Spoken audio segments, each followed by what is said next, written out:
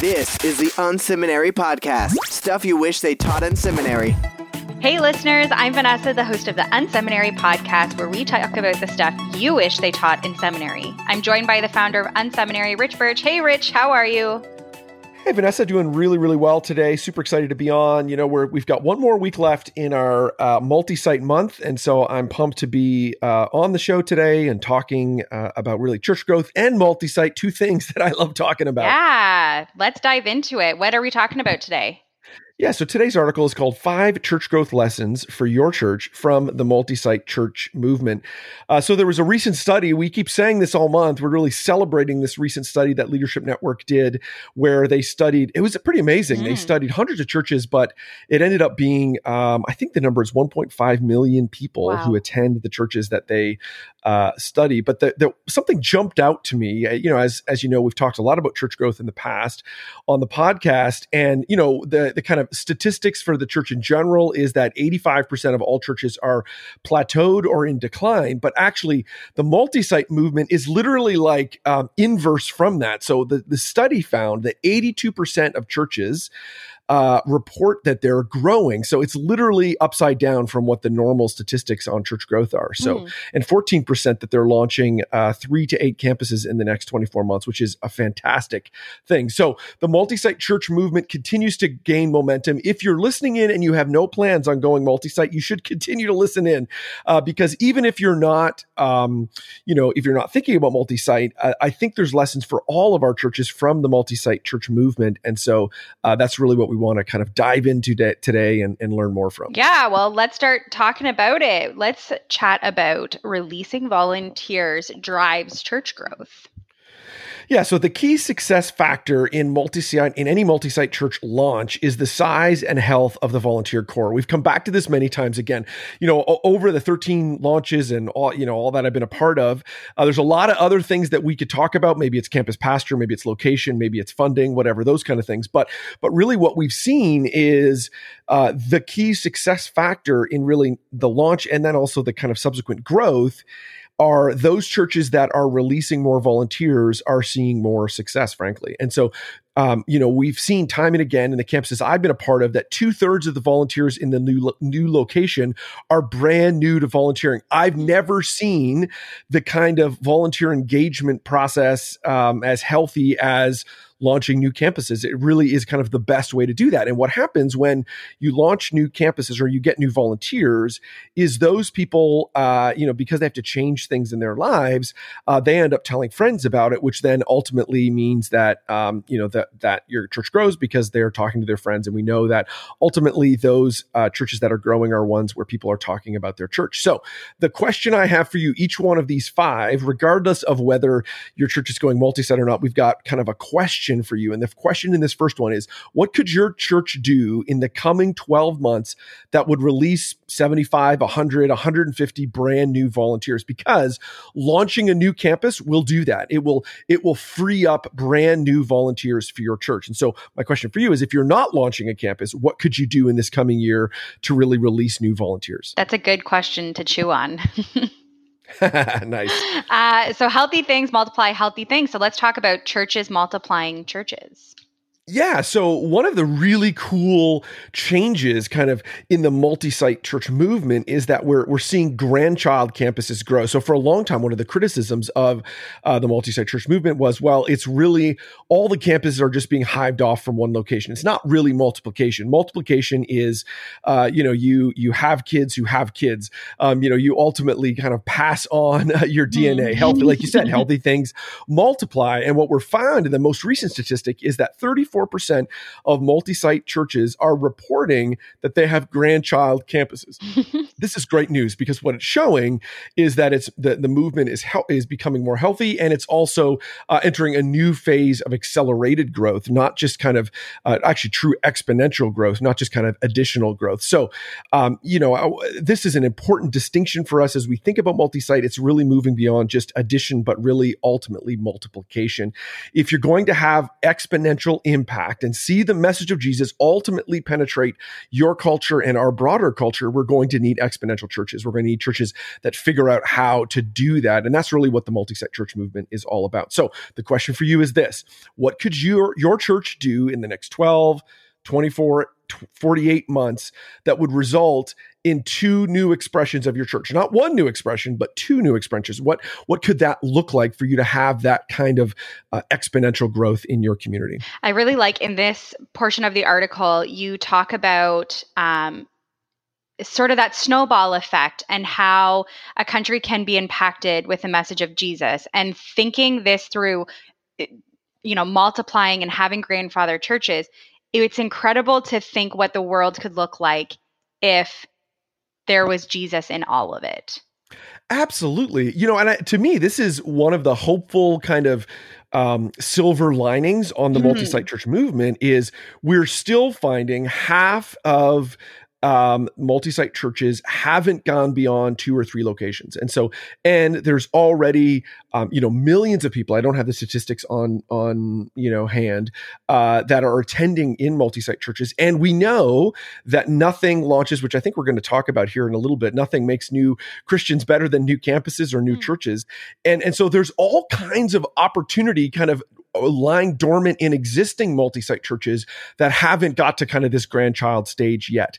There's opportunity to really reach all kinds of new people. I was just literally talking with a church leader earlier today who reached out to me and said, hey, we've kind of feel like we've saturated all our, campuses in the half an hour area. We're looking to go beyond that. And, what should we do? Any advice to go beyond that? And so my advice to them was look at your existing locations and say, are there any other of those campuses that seem healthy enough to launch something within half an hour of them rather than just half an hour of the existing location. So lots of opportunity there, and huge opportunity for the message of Jesus. Absolutely. Well, I think that's something that you have to ask yourself too, is what's driving you behind it, right?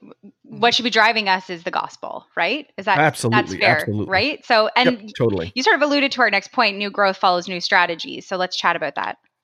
Yeah. So the reality for many churches today is that multi-site is still considered a novel idea. I have to remember this because I've been involved for almost 20 years, but there's a lot of churches that they look at it and they say, oh, this seems like a new thing. Yes. Multi-site is an innovative approach. Yes. Multi-site is going to stress your system to try something new. Yes, there's risk inherent in the multi-site in the multi-site approach because it is something, novel and new. But my encouragement for you is you might not be thinking about multi-site, which is totally fine. Yeah, I get that. But what I would encourage you to do is to take inspiration from these multi-site churches to say, hey, what can we do in our church that's new and novel that we haven't done before? I love that, Craig Groeschel says that if we're going to reach new people, if we're going to reach people that no one else is reaching, we're going to have to try things that no one else is trying. And, the unmistakable evidence is that the multi-site church movement, there's all kinds of churches in that movement that are trying new things. They're willing to try new things to reach new people. So my question for you today is, what could your church do in the next year that would be new, that you've never tried before? If it's not multi-site, how could you invest time, effort, and energy into something that you're not doing today that's going to try to reach people who currently aren't at your church? Because ultimately, that should be the drive of what we're doing. We're passionate here at Unseminary about creating churches that really ultimately reach people who aren't in the church. We're not trying to just move people from other churches. We're trying to reach people who aren't connected, to any church today. And multi-site is seeing that happen in all kinds of locations. There's lots of evidence towards that.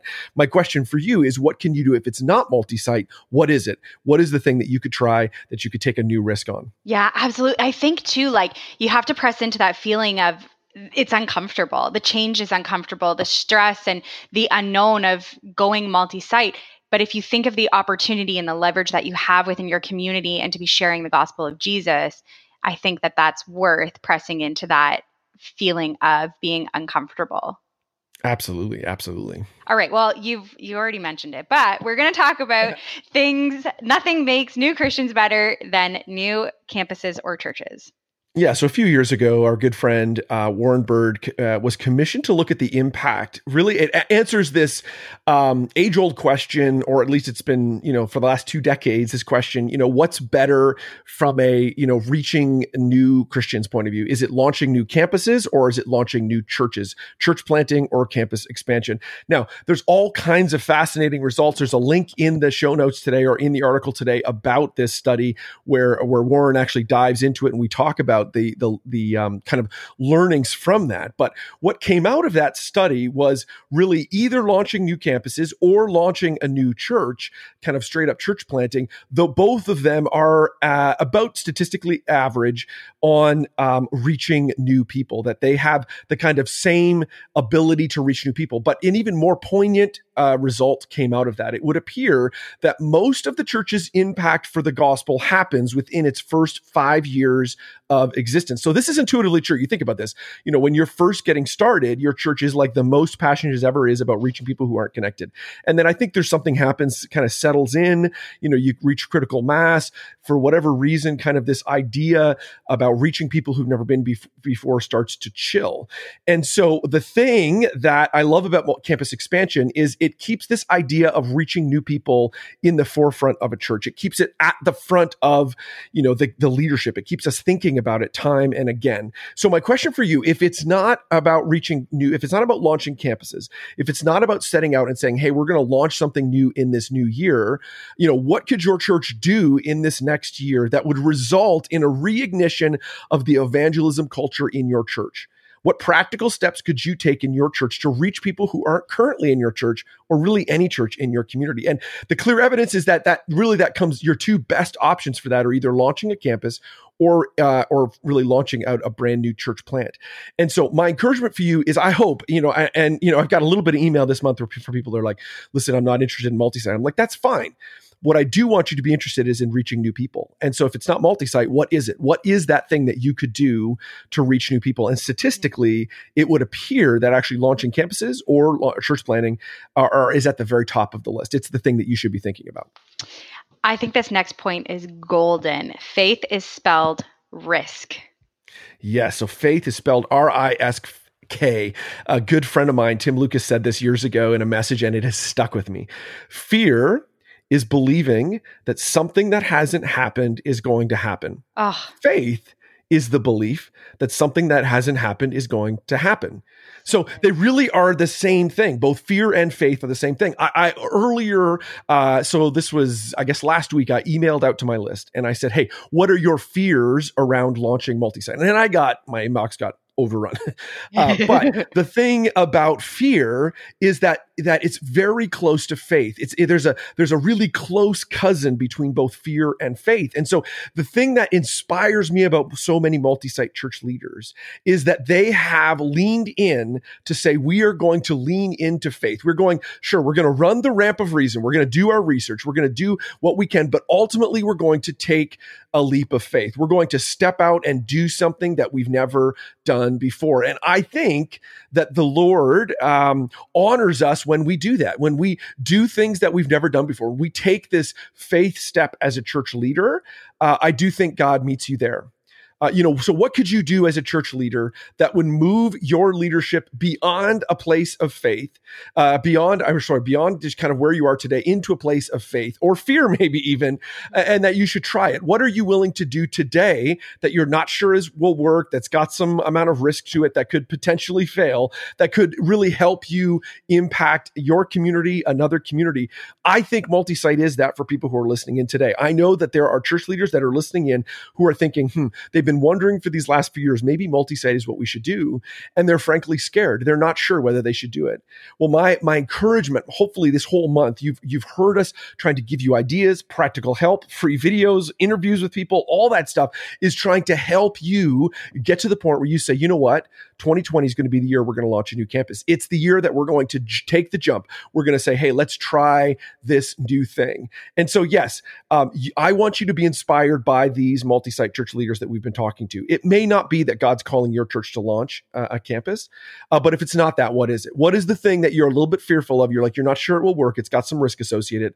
I'd love for you to lean in and to try that, to make that decision, to write it down and say, hey, we're going to do that in this coming year. Absolutely. Well, Rich, we've been talking about Multisite all month, and we have this incredible offer. Tell me about it. Yeah, so we've been doing this free 3-part video series. Now, I want you to still reach out and do this video. What you can do, it's just called freemultisitevideos.com. If you go there and enter your email address, we'll send you all the videos. So if you haven't got the first couple, the last one actually comes out today. So if this is early in the day, you could get in and you'll still get it. If it's before 9 a.m., if it's after 9 a.m., still go in and enter that. If it's in the future, go and do that, and we'll send you all the videos. The last video is called 5 Dirty Secrets of the Multisite Church Movement. What I wanted to do, I kind of saved the best for last.